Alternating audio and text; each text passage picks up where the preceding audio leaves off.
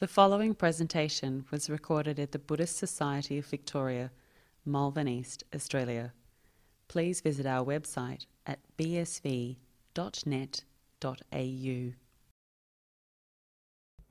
So, this morning I will be talking actually about the precepts.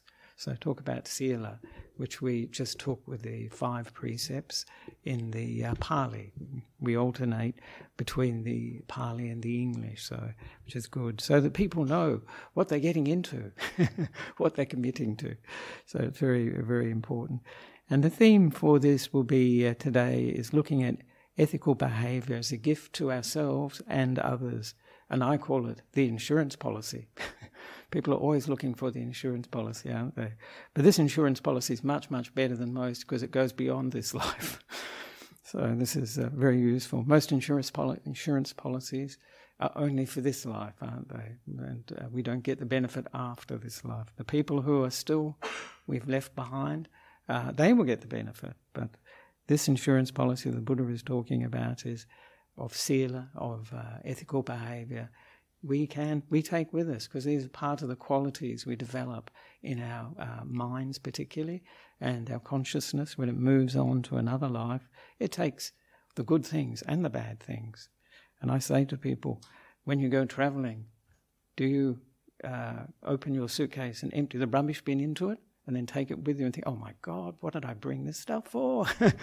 It's in the same way when we travel from this life to the next life. We want to take something good in our suitcase, the things we need, the good qualities we've developed in this life, so that when we open the suitcase we can say, this is useful, this is good. And the new life will be a much more pleasant life for us and for others as well. So this is the path of the Buddha really, is to develop these good qualities by body, speech and mind. And this is what I will be addressing today. It's quite a big area actually, but nevertheless. I'll start with a Pali verse that everybody knows, I think, pretty much. Sammapapasa akaranang kusalasa upasampada sanchita pariyodapanang etang mudhana sasanamti. There we are. So I think most people know that chant. It's the Ovada Patimokkha, they call it. And this is like the summary of the Buddha's teaching. But he said it's not only the summary of the Buddha's teaching, it's all the Buddhas, he says, because he says what it means is not to do any bad, to cultivate the good, kusalasa upasampada, and to purify one's mind. This is the teaching of the Buddhas. Oh. That's all. Oh. Sounds like a bit of a comment. There we are. So I was actually we're talking about ethical behaviour, but I was going to talk about it in the context of the Noble Eightfold Path, because I have given a series of talks on it a couple of years ago, and this visit I've covered, so far I've covered 3 of the, three of the factors of the Noble Eightfold Path, and that's right view, right attitude and right speech. You might be thinking, did he? When did he do that? But I did. I have done that so far actually. And they're a bit different from the talks I gave 2 years ago, so it's good to have that change. And this one is as I mentioned, the 4th one. Do people know what the fourth factor of the Noble Eightfold Path is? We've had right view, right attitude or right motivation, and we've had right speech. So, got it in one. There we go, Ken. Very good. Yes, right action. That's it. Right action. So 4th, spoke of the wheel of Dhamma. Often we see the wheel of Dhamma with 8 spokes for the Noble Eightfold Path. And this is the 4th one. The 5th, of course, is very important. I would like to give a talk about that later, and that's right livelihood. How we make our living is very important. And as I mentioned to people, who do we spend most of our waking hours with? With the family? No, at work. So it's a really important area to cover actually. And then of course after that right action, and from right action, right mindfulness, and then from right mindfulness to right samadhi, or right stillness, as Ajahn Brahm calls it. So I'll just mention right action, because I'm going to do more than just what right action covers, because it's not the whole of the ethical behaviour. And the Buddha says that he defines right action as refraining from the destruction of life, refraining from taking what is not given, and refraining from sexual misconduct. And of course, we see from the 5 precepts, of course, we've got refraining from lying and refraining from taking alcohol and drugs that are the basis for carelessness. So that's the 5 precepts. But of course, right speech covered the speech aspect of our ethical conduct, and this is more the action side. And there will be a few other things that I bring in as well with ethical behaviour. And it's very important when we think of the Noble Eightfold Path, not to think of it in all its aspects, because the more you look at the Noble Eightfold Path, you realise how every aspect is really important, really essential for practicing, the spiritual life. And the Buddha never put anything extra in. He gave us what was essential for us to attain liberation, to awaken, to liberate the mind. And to do that, he gave us these teachings. He said, actually, he once gave the simile, he said, he picked up a handful of leaves in the forest and he said, "This is what I teach, but the leaves on the trees are what I know." So but he said, this is useful for a liberation. This is the essential for teaching, the path to liberation. So they all work together, and it's important to see that, especially with this right. There are a number of factors that we need all the time, and we need to practice not only for the Noble Eightfold Path, this spiritual path, but for our whole of our lives too, 24/7. And really, this Noble Eightfold Path is a 24/7 path. So the first thing is, what makes right action right too is that we're coming from the right place. So that, in Buddhist context, is right view. We have an understanding that my actions of body, speech and mind have consequences, they have results. And we call that karma. And I think it's very, very easy for people to see the results of karma in this life, actually. Sometimes people say, don't believe in karma. But I say, you just do a test. You do something nice for somebody and see the result. Say something nice to somebody and see the result. And the reverse. You can just see. This is what we call instant karma, that things come back to us. And they're usually of a similar nature to what we put out. So it's the idea of what goes around, as I say in Australia, comes around.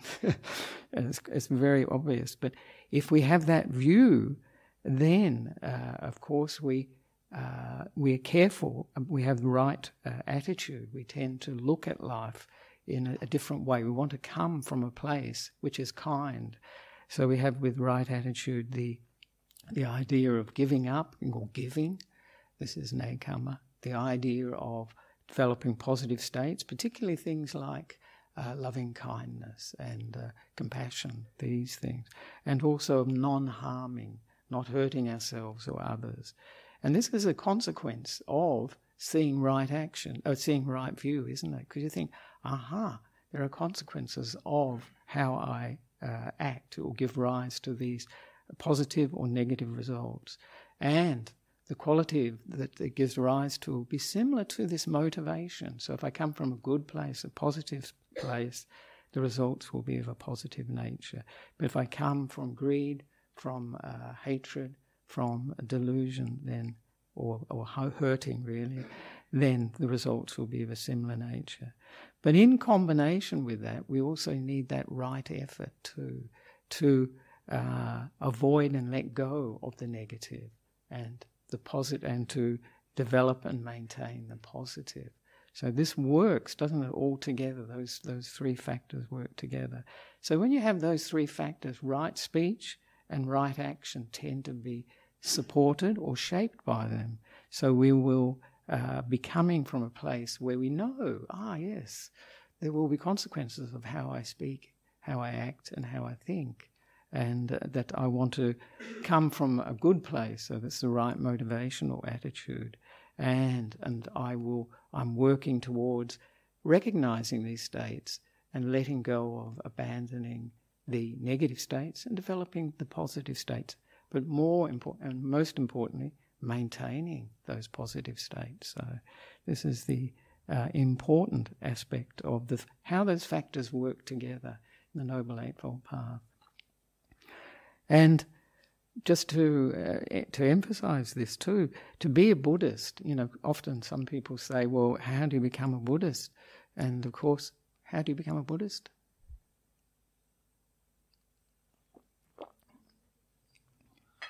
Any suggestions? Yes. That's it, Andrew. Yes, exactly. Yes, exactly. Take the refuge. That's right. 3 refuges. So that's acknowledging that the Buddha, the Dhamma, and the Sangha are important in your life. This potential to become enlightened, this search for the truth, and also seeing that some people have developed this path already. But in order to become a practicing Buddhist, there are many Buddhists in the world, but not all of them are practicing. Probably many. Most, maybe not. But to become a practicing Buddhist at a minimum level is to do dana. Dana is one of the aspects, and sila particularly, the ethical behaviour. That's number one, really. And of course, if you have if you've taken refuge in the Buddha, Dhamma, and Sangha, and there is that faith, that energy of confidence in the Buddha, Dhamma, and Sangha, then you'll naturally want to follow ethical behaviour, develop ethical behaviour. And I remember many years ago when Venerable Piyadasi, do people remember who Venerable Piyadasi was? He's a Sri Lankan monk, very famous one actually, yes. Yeah, and he came to the monastery, Ajahn Brahm's monastery in Western Australia. And I asked him, a question, because I had a question time, he gave a nice talk. And then I asked him a question. I said, what is the most important aspect of the Buddhist path? And I thought he would say something like, the insight knowledges or, meditation, something like that. But he said ethical behaviour. Because really, without ethical behaviour, we haven't really started the path. We haven't got a foundation for our practice of the path. So this is why he said it is so important to, as number one consideration. And the subject that I mentioned, the title I mentioned for the talk this morning, not this afternoon, is a gift to ourselves and others. And I'd just like to have a quote from the Buddha where he mentions that. And he says, by abstaining from the destruction of life, all the other precepts too, the noble disciple gives to an immeasurable number of beings freedom from fear, enmity, and affliction. He himself or she herself, in turn enjoys immeasurable freedom from fear, enmity, and affliction. This is the first gift, a great gift. And then he goes through all the 5 precepts. So this is a gift we give to others. So it's a really important gift. Because people often say, well, they want to have a peaceful world, and how can they do that? This is the beginning. Very important. People can write lovely manifestos about peace, but if they actually take action and look after their own actions by body, speech and mind, this is the beginning of the contribution to peace in the family, peace with ourselves first, isn't it? Because if we don't, if our ethical behaviour is not so good, we don't usually feel good about ourselves. So it's a first thing, we have peace, then peace in the family or in our relationships, then we have peace in the society we live in, and then we can have peace in the world. So as I often say, if people the whole world kept the 5 precepts, this is not possible, then it would be like paradise. It would be like heaven on earth. So, how do we know what is unwholesome and what's wholesome, what's positive and what's negative? Sometimes people say, well, they're very relative terms, and they look at towards the end of the path where a person has purified their ethical behaviour, so they're a very, very good person, and they let go. They don't hold on to their ethical behaviour. They don't hold on to the good or the bad. But that's at the upper end of the path. At the beginning of the path, we definitely need to hold on to our sila, that's for sure. And so sometimes people think it's a very relative, good and bad is a relative thing, and it can be. But the Buddha gave some very, very good guidelines for us. So I think these are good to keep in mind. And this is the advice he gave to his own son, Rahula, when he was 7 years old, and evidently after he told a lie. And so the Buddha gave him this teaching, fantastic teaching really, it's really good. So he mentions to his son that before he does an action by body, speech or mind, while he's doing it and afterwards, he should keep this in mind. And he says, these are the criteria. He says, does it cause harm to myself or to others or both, or not? So he's looking at whether it's causing harm, hurting us, hurting others or both. And then, of course, this is very similar to what I was talking about with the factors of the Noble Eightfold Path. Where is it coming from? Is it coming from an unwholesome or a negative motivation, or a wholesome or positive motivation? So this is good, isn't it? We can just see, is it hurting myself or others? And where am I coming from? And we can do that. I think people can do that. Whether they can do it before, during and after they take an action, that's another thing. And of course, the other aspect of it is, what are the consequences of this action? Are they painful or pleasant? And if we see the consequences of it, if they're pleasant consequences, of course we can continue with that action or repeat it again. But if it's painful consequence, then we can in future learn from it and not say that, not do that, or not think that way. It's easy to say not think that way, but what we do is encourage different ways of thinking that bring more positive results. The other aspect that I think is very good way to judge what is good and what is bad is really to use ourselves as a measuring stick.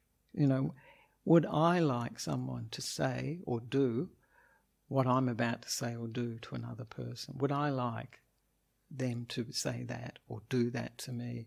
And if I reflect, no, I would not like to hear this, I would not like to have someone do this, then I will pull up and say, no, I won't go that way.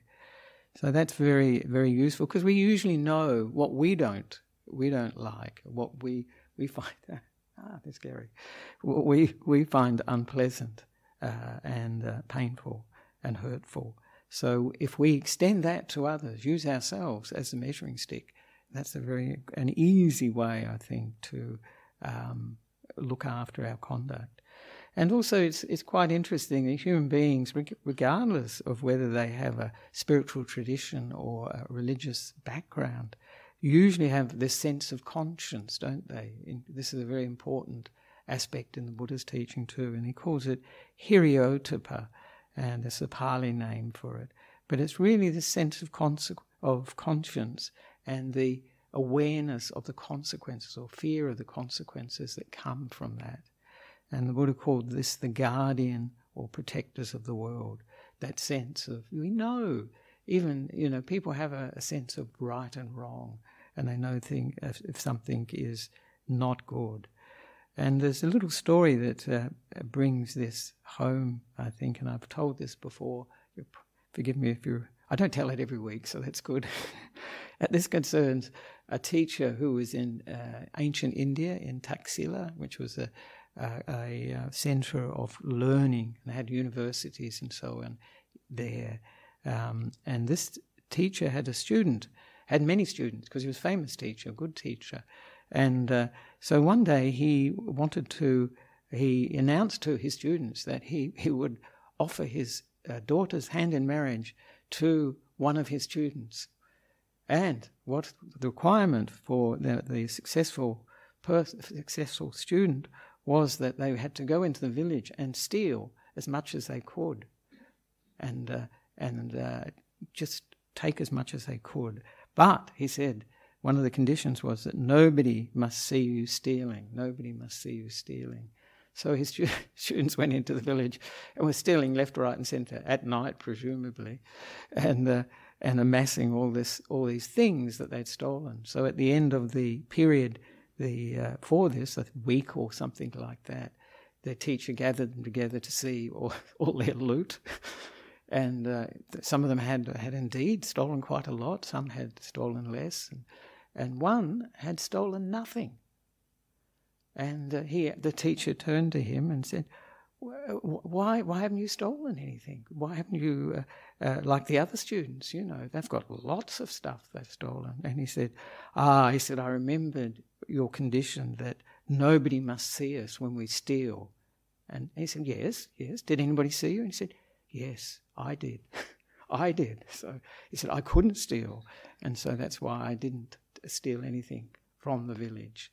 And of course, who was the one that got his daughter's hand in marriage? This one. It's natural, you think, well, he's very good ethics, actually. So that's a very nice thing to remember, and it very much ties in with that idea of conscience. We see what we do, what we say, and of course we know what we think often. So we're the ones that can be aware have this sense of conscience about our actions and speech, and see the consequences. So now I was just going to talk a little bit about the precepts themselves, and the other aspects of the Sila too, of ethical behaviour, which is right speech. It covers right speech a bit, and also the 10 courses of positive or wholesome action. So the Buddha, he gave many different sort of lists of precepts for people. For the lay people, the 5 precepts, and sometimes for special days, the full moon days, they would keep the 8 precepts, and these are an additional 3 to the usual 5. Well, actually, there's like 4 additional ones. One is not having any sexual activity that day. The second one is not eating after midday. The third one is not dancing or singing, going to shows and wearing adornments. And the last one, not relaxing or sleeping on high beds or seats. And these last 3 are just for restraining our sense of, looking for comfort, looking for pleasure. But he often taught the 10 precepts for monks, novice monks, and then 227 precepts for the monks, myself included, 4 monks, and 311 for the nuns. This is the bhikkhunis. They get even more. But the basic heart of all those is the 5 precepts. And many of those rules for monks and nuns are not particularly moral things, but they are very good for harmony in the sangha, in the community of monks or nuns. So the important thing with these 5 precepts particularly is that there is the 2 levels, and the insurance policy level is not to refrain from doing that, breaking that precept, but the bonus aspect of it is if we do positive things that are the sort of the opposite. So refraining is the number 1, but then if we develop the opposite, that's even better. So when the first precept, refraining from killing living beings, at that level, that's great. We're not making any negative karma. This is very important. This is why it's part of our insurance policy. Because if we do kill living beings, particularly if you kill human beings, that's pretty soon the karma will catch up with you, actually, or the police will. So, but the opposite, and this is what we can develop, is loving kindness or compassion for other beings. If we have that in mind, it's pretty hard to kill them, actually, because if you have that kindness in mind, you know that all beings want to live. Even these ants, these pesky mosquitoes, they want to live. This is the essential part of all beings. Just as human beings, we want to live. So that is one aspect. That's the first precept, just to mention that. So not to kill living beings, that level is the basic level, the minimum level, as Ajahn Jagro used to call it.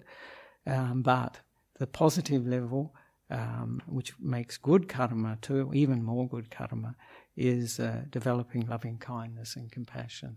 But the benefit we get from that too is this is in our minds. So we're the ones with loving kindness and compassion in our minds. And this is a very pleasant mind state to have.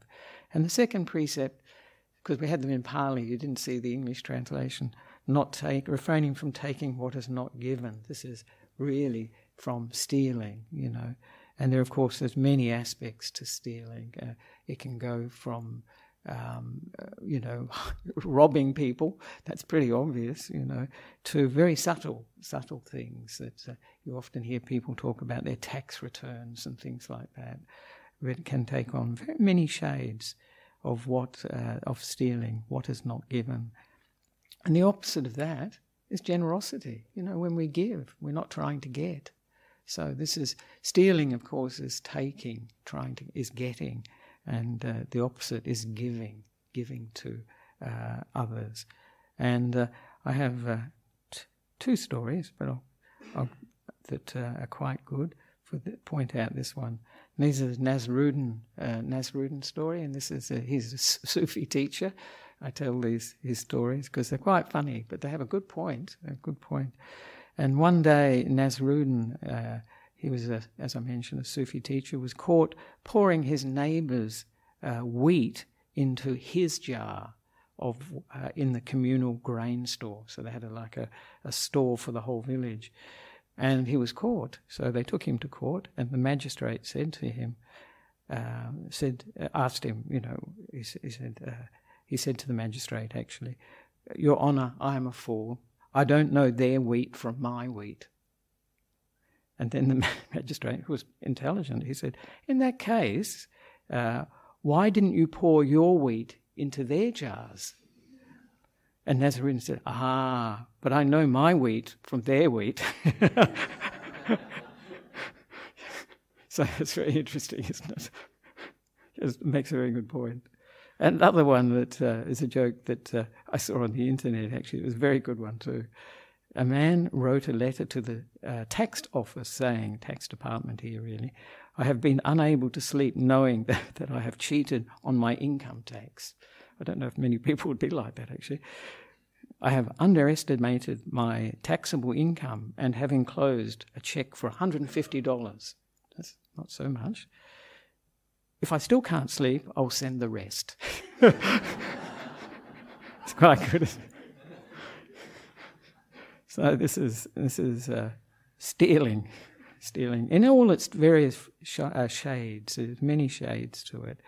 And it's something to be aware of, because we would not like our property to be stolen. And it's really, if we feel that way, then of course, using ourselves as the measuring stick, we shouldn't do it to others, because we know how much difficulty and how hurtful it can be for us as well.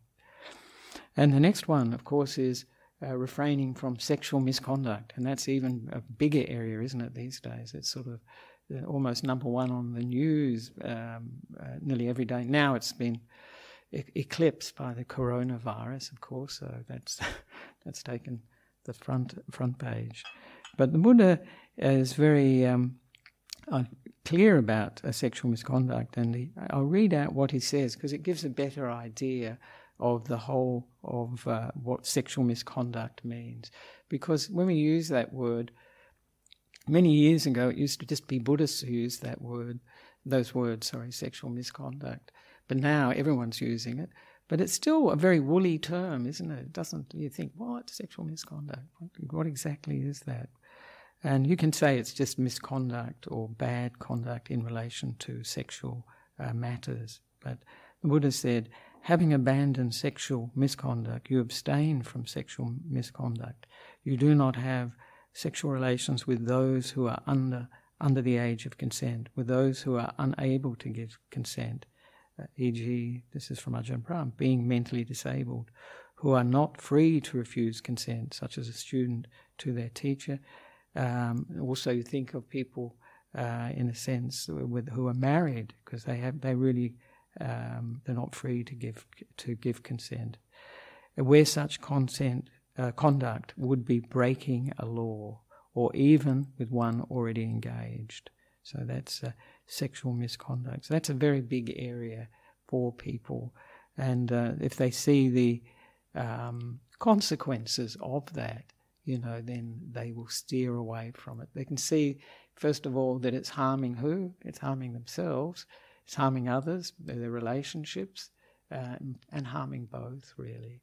And that the motivation behind it is usually a very impassioned, very momentary or passing infatuation or interest. And then, of course, the consequences are often incredibly bad. The fallout can be incredibly bad for the person who has. And it's contentment, not seeking out extra partners, looking for extra relationships, being reliable, dependable, these things. Valuing loyalty. Loyalty is a big aspect. We love loyalty, and you see all the videos on animals, dogs especially, and the loyalty you see in animals is just sometimes incredible, especially these dogs. And so this is something that we actually, many people like a lot. But this part of loyalty, of course, is to our relationships too. And it's a part of honesty too, isn't it? Usually it's a mixture of precepts we're breaking, because the next one, of course, is lying. So often when there's sexual misconduct involved, there'll be lying to other people and possibly lying to ourselves. That's possible. So the next one, of course, is lying. And that's something that we're all familiar with. And, in our society, of course, it's something that comes up quite often in various shades. We have white lies, of course. And I know there's the story I heard, I think it was here, that somebody was at home and they said to their child, if anybody rings, tell them I'm not at home. And so when somebody rang, he picked up the phone. They said, hello. Oh, Mummy said there's nobody at home. She's not at home. And this is where lying begins, isn't it? We teach our children to do that, and we think that's okay. So we're very much used to lying in many respects. And of course, we could say is advertising. Advertising is often misleading. It can be misleading. I like with advertising, you always see at the bottom, conditions apply. It's very small writing, but if you see the conditions, then that puts it all into perspective. So we abstain from lying. We're truthful, and we develop truth. And this is an important quality, because if we're seeking truth, if we're developing a spiritual path that's looking for truth, then if we're lying, this is absolutely the opposite direction, isn't it, to what we are looking for. And there's a nice Nissarano story too, that it's a bit unusual, this one, see how you like it, that Nissarano, his neighbour came over and he wanted to borrow his donkey. Nissarano always has a donkey, and his donkey is very important to him, just like our cars are these days. And Nissarano said to the neighbour, he'd already lent the donkeys, somebody's borrowed it already. And then the donkey brayed, it made the sound. And the neighbour said, but Nissarano, I just heard your donkey. And Nissarano replied to him, he said, who do you believe, a donkey or me? So I think that's very, very bold. Who do you believe, a donkey or me? So, and last time I dealt with the right speech, so I also mentioned the other types of right speech, the other types that we have to take into consideration for ethical behaviour, and that's divisive speech. So we're not speaking to divide people from each other. That's a very important one. Not talking behind people's backs in order to divide those people, or make one of the parties close to oneself. That's so. This is the opposite of that, is to bring people together. To unite them, to help resolve any problems, any difficulties, and not to create them.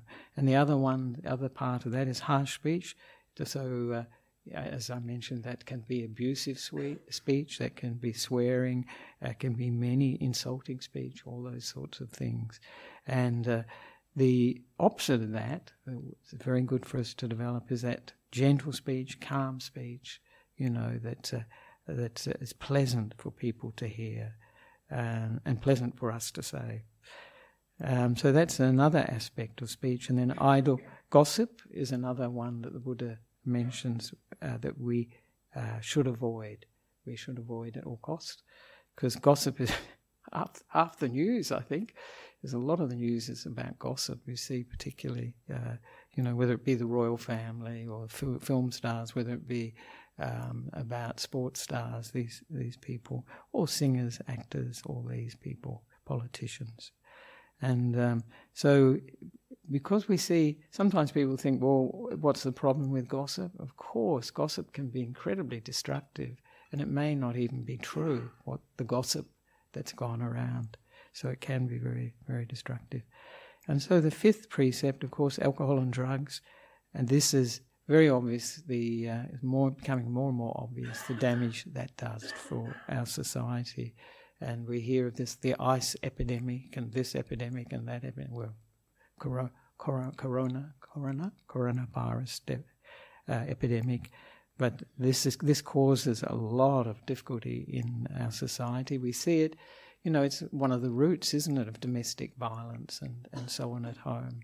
It enables many, many things to happen. Just recently, I heard about a girl who was hit by a car when she was on a crossing, and was killed. And they suspect the driver was on drugs or alcohol at that time. So it's very possible. And I remember a few years ago someone killing 5 people, I think, on Dandenong Road that was on ice. So it's terrible, the results of these alcohol and drugs can be. And the last 3 I'm just going to mention because they're important, because we often talk about ethics in terms of what we do and what we say, but also there's an aspect of how we think too. And the Buddha mentions this in the 10 courses of wholesome or good action that lead to good results. And the first one was to have a mind that's not jealous of other people's possessions or their relationships, whatever it be. This is often called covetousness in Old English, but it's this sort of jealousy. And instead to have happiness or joy for another person's good fortune. This is mudita. This is very, very good. And a mind that's eaten up with this sort of jealousy with what others have is not a very positive mind. And of course, the Buddha is saying it will take us to a very bad place, a very bad rebirth, actually. Not good for the insurance policy. And he said non-ill will is a positive thing. So to develop positive mind states, that like loving kindness and compassion that I mentioned before. And he said not to have wrong views, very important. So if we have very wrong views that, say for instance, there is no problem with killing other people, no problem with lying, sexual misconduct, stealing, and with taking alcohol and drugs, the consequences of that will lead to a lot of problems for that person. I say to people, if you want to have an interesting life, break the 5 precepts. And I remember one of my teachers, Ajahn, he said, they will never, never, never make a teledrama about somebody keeping 5 precepts.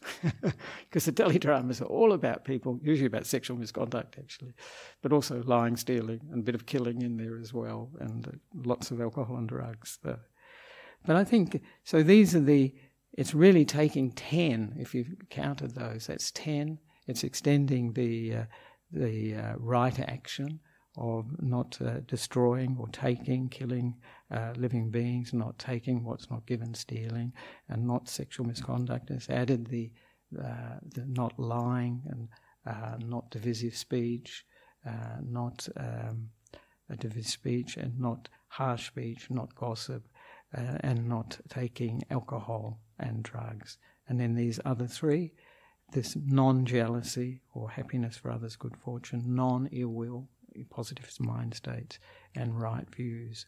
So that's like 10. That's a really comprehensive view of our ethical behaviour. So, first of all, then the important thing to reflect is, what do I get out of it? That's what most people want to know. What's the benefit of keeping it? And of course, as I mentioned at the beginning of the talk, this is a gift we give to ourselves, because somebody that keeps, good ethical behaviour, they feel good about themselves. They don't feel, they have quite good self-esteem. They'll have good self-esteem, and they will feel confident where they go, and they know they're doing their best. And so it's particularly by body speech, but also by mind. So this is one of the benefits, first of all, is that we experience a sort of ease with ourselves. We can be comfortable with ourselves because we know what we're doing and saying is not hurting or harming ourselves, but not hurting or harming others as well. So that's a wonderful thing, because many people, what eats at their minds is what they've done and said, isn't it? We all have that come up, think, I shouldn't have done that, I shouldn't have said that. And so this is a very important aspect of it. And of course, from the Buddha's perspective too, it is protecting us. It's the insurance policy for this life. Because as I say, if you want to get into hot water, you can break any of these, and it will certainly make your life very exciting and probably very unpleasant as well. So we can see that it protects us from that. And I know one time some Thai monks came to Ajahn Brahm's monastery, and one of them was talking about how they went for a dana, actually. They went for a meal at somebody's house, and there was an aquarium tank with fish in it. And some of the monks were saying, it's terrible, isn't it, keeping these poor fish? They're not out in nature and all this sort of thing. They're cooped up in this tank. And one of the monks, I think the senior monk, was saying, no, they're protected because, they get food and the water temperature is controlled, and if they clean the tank, that's a clean environment, and, they're secure. And the other monks, yes. And then he said, just in the same way, these 5 precepts protect us. They protect us. They keep us safe. So this is a very, very important part. Just like the fish in the aquarium, these five precepts, they create boundaries, yes, but the boundaries that are very useful for us, very supportive for us, and others.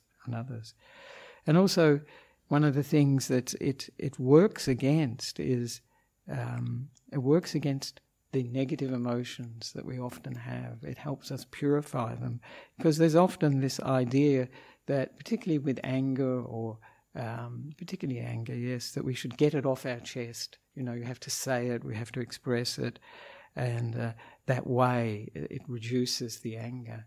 But from a Buddhist perspective, and I think most people who reflect on their situation, they realise that if they get angry, yes, I do feel much better for a few minutes, then I may regret it, but it also becomes much, much easier to do again and again. So it's creating a rut in the mind. This is what Ayakema often said, famous German nun. She says, like a vehicle going over a piece of ground, it gets deeper and deeper ruts, and eventually it can become even stuck or bogged. And you can see that these are creating habits in our minds. And this is the important thing from the Buddhist perspective to realize our minds, our actions, our speech come from these habits, this conditioning, not only from, we think it's coming from ourselves, it's coming from our society, our teachers, our parents, it's coming from our friends, it's coming from many different sources. So we want to not develop these negative qualities. And one of the most dangerous forms of anger is righteous anger. People heard of righteous anger? I'm right. They're definitely wrong. In some cases that may be true. It may be true. But in the Buddha's teaching, there's no justification for anger at all. And he has the very extreme simile or image that if bandits were cutting off our limbs, arms, legs, with a two-handled saw, these are very big saws with a person at each end, probably today we'd say with a chainsaw, if they were doing that and we were to have a mind of ill will, we would not be practicing his teaching. Could you do that? Could I do that? I wonder. But I think it's an extreme example just to let us know there is no justification for, even if we are right, and as Ajahn Chah has famously said, something can be right but not good. So we can be right, and then our action or reaction can be not good, coming from a negative place. So this is one of the important things. And I know Ayakema also, she often taught too, these things, what people say, what they do, that we get excited about, are just really triggers. Because if this emotion weren't in us, this anger, this irritation, this negative emotion weren't in us, it would be not possible. And she used to say, don't blame the trigger, don't blame the trigger. That's pretty hard to do, actually. Somebody is telling you something you don't want to hear or doing something you don't want to see or experience. So these precepts help us purify the mind because we're restraining ourselves from doing and saying things. But it's important to realize that we need, for instance, mindfulness to remember the precepts. If we don't remember them, then it's very easy to break them, actually, because we don't have them in mind. And when we keep them in mind, then when we get close to a situation where we may break them, it'll come up, more likely to come up. And we'll see what the situation is. We'll see then where we're coming from, probably. We'll see also, maybe even see that this is harmful. And we can see the feelings and the bodily sensations as well. And then we can choose not to speak or act, to refrain. And this is something that is a real strength if people can say no to things that like anger, for instance, but even to greed. If we see something we really like and we think we've got to have it, to be able to say, no, I don't have to have it, is really the way, or a way to freedom. We get some freedom, we get some strength, and can feel a lot happier that we were able to say no. And this is called building up what I call the muscle of restraint or refraining. That ability to say no is really amazingly powerful. So I mentioned before the Chadstone experiment, where you go into Chadstone one side and walk through Chadstone and not buy anything.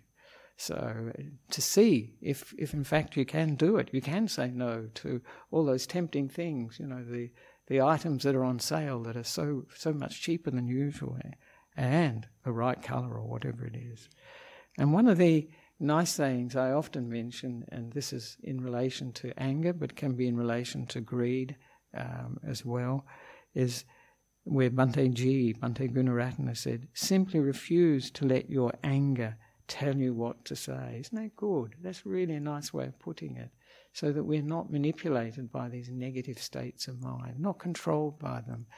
And this can be, if we can do that, it gives us choice. It gives us the possibility to do something else, to come off the automatic programming that we have, which may be to immediately retaliate and say something nasty back to the other person.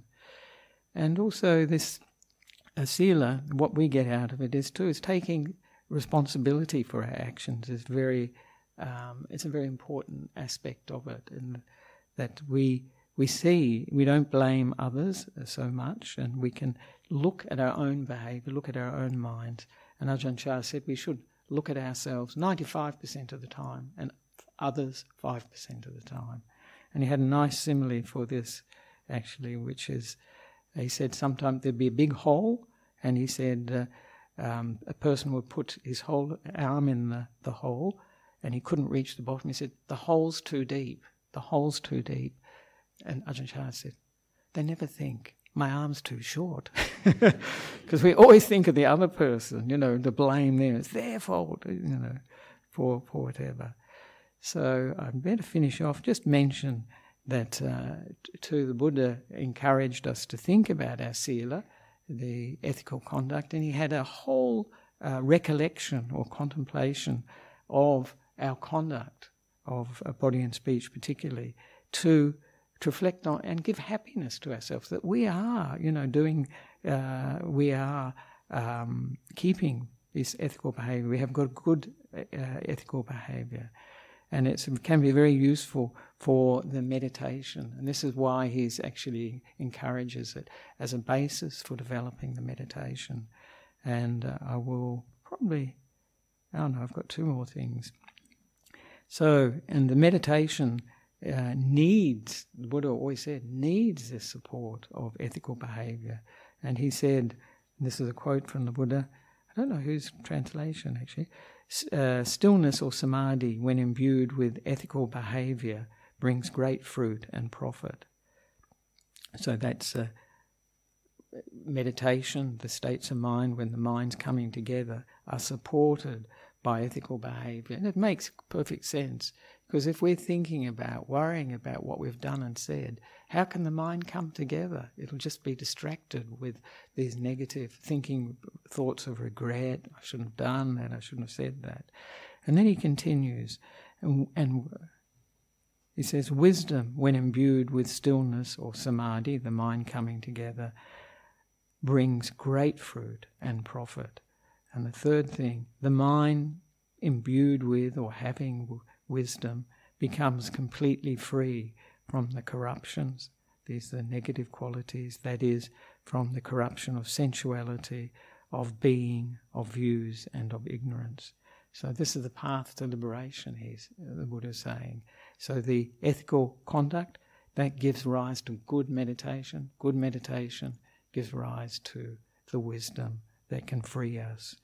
But I'd like to just mention too, especially because of the bushfires, that there's also often times when people are experiencing difficulties in their lives, or we had recently the bushfires, people do what in Pali is called satyakiriya. Satyakiriya.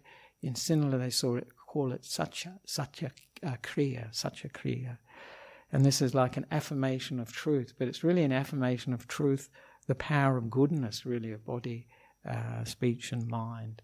And it usually focuses on, by the power of this truth, something that I've done, something very good that I've done, may this, whatever the situation, be avoided, or may it situation improve. So for the recent bushfires, I know there were 3 at least of these satyakriyas, this wishing, this doing good things and then bringing to mind the rain coming and putting the fire out, that sort of thing. They did it 3 times, and maybe it had an effect. They did seem to have a bit more rain than expected.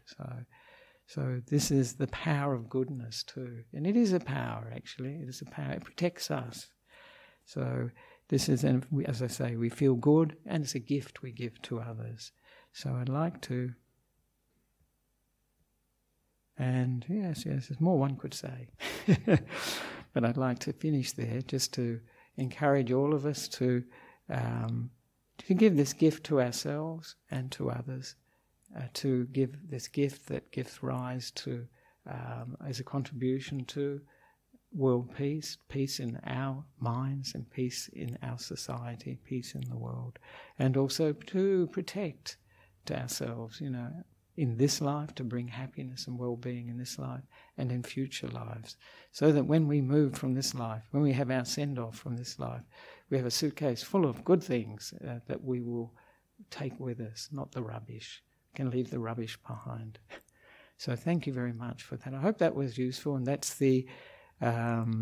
today was the Sammakamanta, the right action. So I hope that was of use. Thank you. There we are. Sadhu. And are there any questions, comments or complaints? Ajahn, I have a question. Oh, all right. Good. It's not online. Oh, not online. Oh, yeah. It's online. We have an online one as well. Could you talk a little bit about intention? Because quite often we may have the best of intentions and the actions go out and they turn out to be completely pear-shaped. Yes. But as I see it, at the moment anyways, that it's the intention that leaves the impression on the mind, and it's the impression on the mind is what we take into our next life. Yeah, that's exactly it. Yes. So if we are coming from a negative intention, an unwholesome state of mind, which is either greed, hatred, or delusion, any of these negative ones, getting, as I mentioned, harming, and also ill will. If we're coming from any of those intentions, then the result will be negative impression, negative karma, as you mentioned. So the Buddha said actually that karma is intention, or intention, I say, is karma. So this is the very important thing. And as you mentioned, Sri Juth, we cannot predict how people will take what we do and say, but we can, if we're coming from a very good place, we are not making any negative karma, certainly not, and we may after their reaction. So what we can take care of is just our intention. We're doing and saying something from a good heart. How people take that, of course, will be their business, and they will be making karma when they respond. If they respond negatively, and then we can make karma from what they say, actually, if we react negatively ourselves. So you can, as they say, lead a horse to water, but you can't make it drink, So we cannot predict, we cannot say that others should. If we say something good, we say something, we do something good and they don't react in a similar fashion, then we just have to let that be. We realise that they're making bad karma, and in a sense, if we don't get involved in it, they don't make any more than they have or have initially made. So that's a good point, I think, very good point.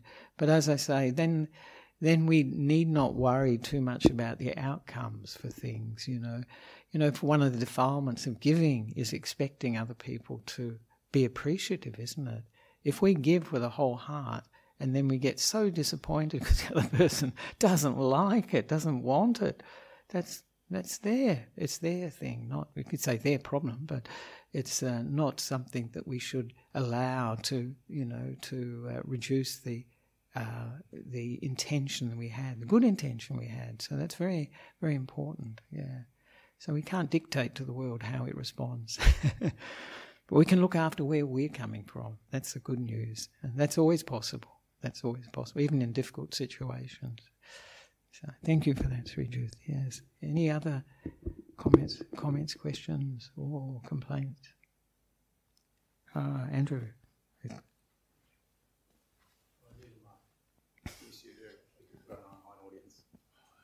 Yep. Thank you for the talk, Ajahn. Oh, fine, Andrew, yes. Now, very inspiring and truthful words, but we now have to go and we might have to face difficult situations in our day-to-day life. And I was wondering if you have some advice about, say we have to deal with it, we know that there's going to be a person we have to deal with, and they might even be unjust.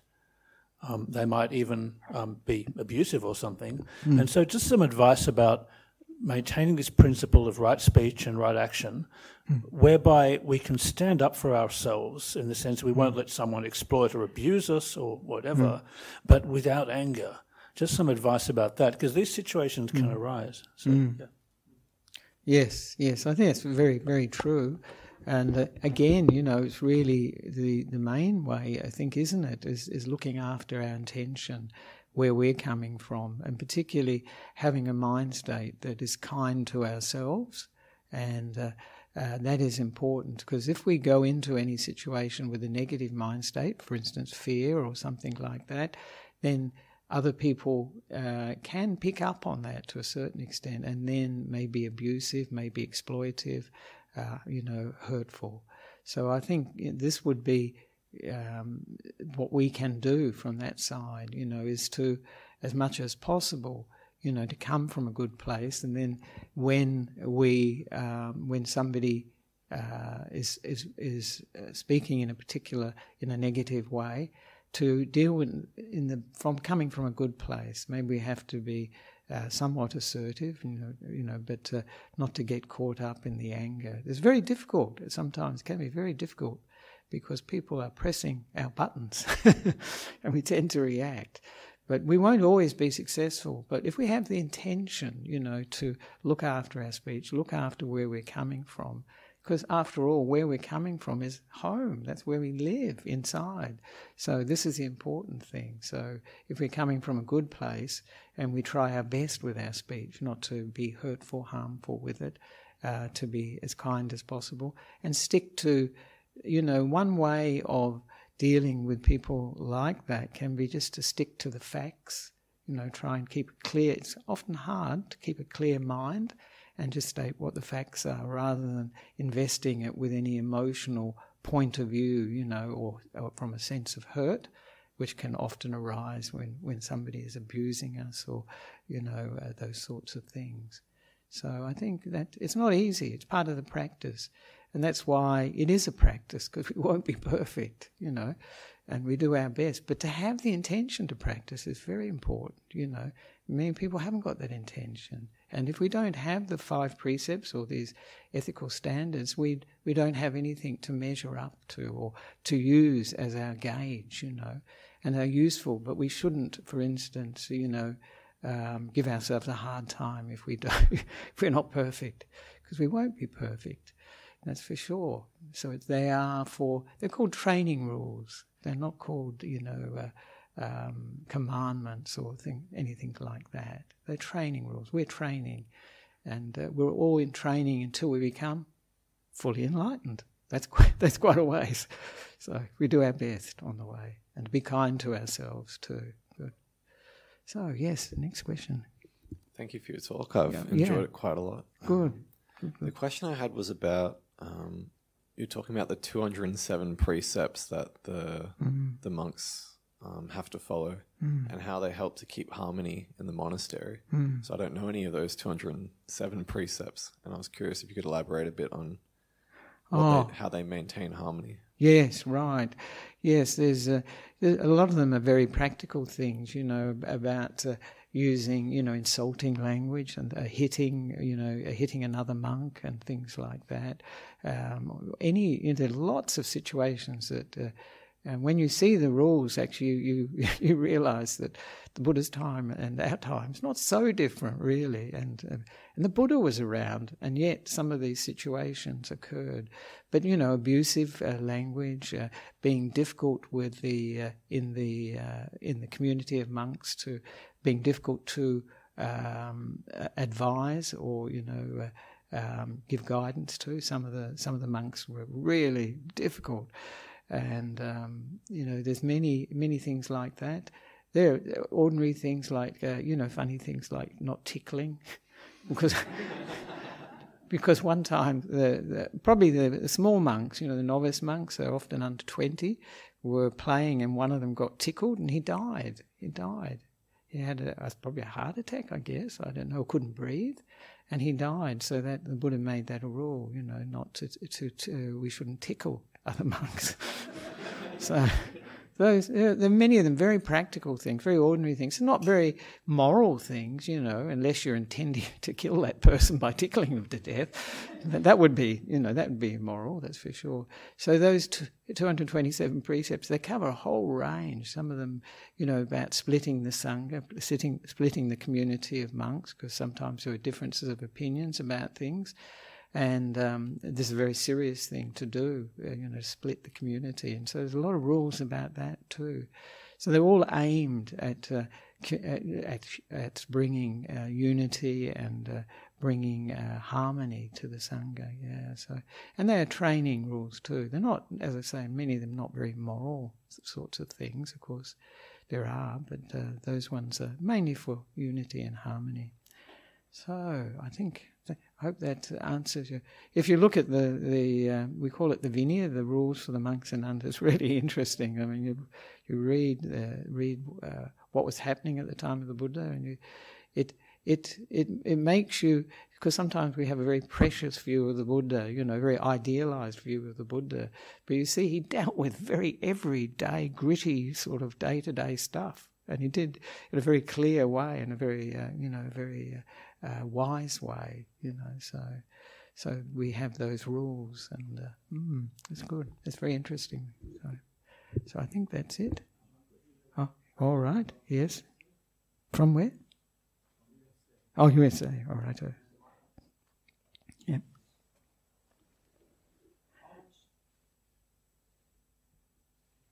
Can you hear? Is it? All right. It's on mute. Sorry. The question from USA. How much do you think right action and right view depends on a person's culture, beliefs and conditioning? What is the best way to do the self-discovery for right and wrong? All right. Yes, right. Self-discovery for right and wrong. Well, I think, yes, right view, it doesn't really depend on culture or time, I don't think. Though, here, in the West, for instance, there's many people don't believe in karma and rebirth, for instance, which is part of right view, and it has its consequences because of that. So the Buddha's teaching really is actually timeless. That's what we call. That's what we chant. It's one of the qualities of the Dhamma is that. It's timeless, it's kaliko, but it can be seen here and now, it can be seen in the present. But so that quality is coming from an enlightened mind. That's what we have, the faith in the Buddha, that he was talking about right view, not as a theory, not as a good idea, but from his experience of reality. So that is is something that is rare. It's somebody who's stepped outside the human condition and can see it so well. So I would say that it's not so much affected by culture and time, though culture and time may look at what the Buddha taught in different ways. That's for sure, and you see that in the West, especially at the moment with in the karma and rebirth. And how do we know what's right and wrong? Exactly that very, very pragmatic, very practical way that the Buddha gave, advice he gave to his son. We see if something is harmful to ourselves or to others or both. By seeing that, we can tell whether it's something that's good. And also we see that where we're coming from, if we're coming from a positive place or we're coming from a defilement like of jealousy, anger, greed, any of these negative ones. So we see where we're coming from, and then we see the consequences, because it's very practical. You see, well, I did this and I said that and this happened. That was an unpleasant consequence or a pleasant consequence.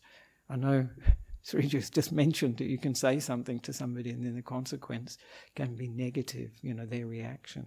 But we have to look at it from our own point of view, how we feel in ourselves. Did we feel like, we came from a good place? And so that's the sort of consequence that I would see in a personal level, that we feel like we've acted in a a good manner, wholesome manner, in a manner that's got integrity, because then we can feel okay about it, regardless of how the person takes it. So I hope that gives you some idea of how to look at what's good and bad. That's how the Buddha was talking about it, into very practical, everyday way that we speak and the way we act. So it's, I think, very useful. Does that cover it all, Langdon? Is that? So. Somewhat. Yeah, I hope that was okay for those in the US. There we are. So I think now we had best finish off, because you're all invited to the lunch next door, the shared lunch next door. And so we can, those who would like to, we can pay respects to the Buddha, Dhamma and Sangha, and then we can finish off.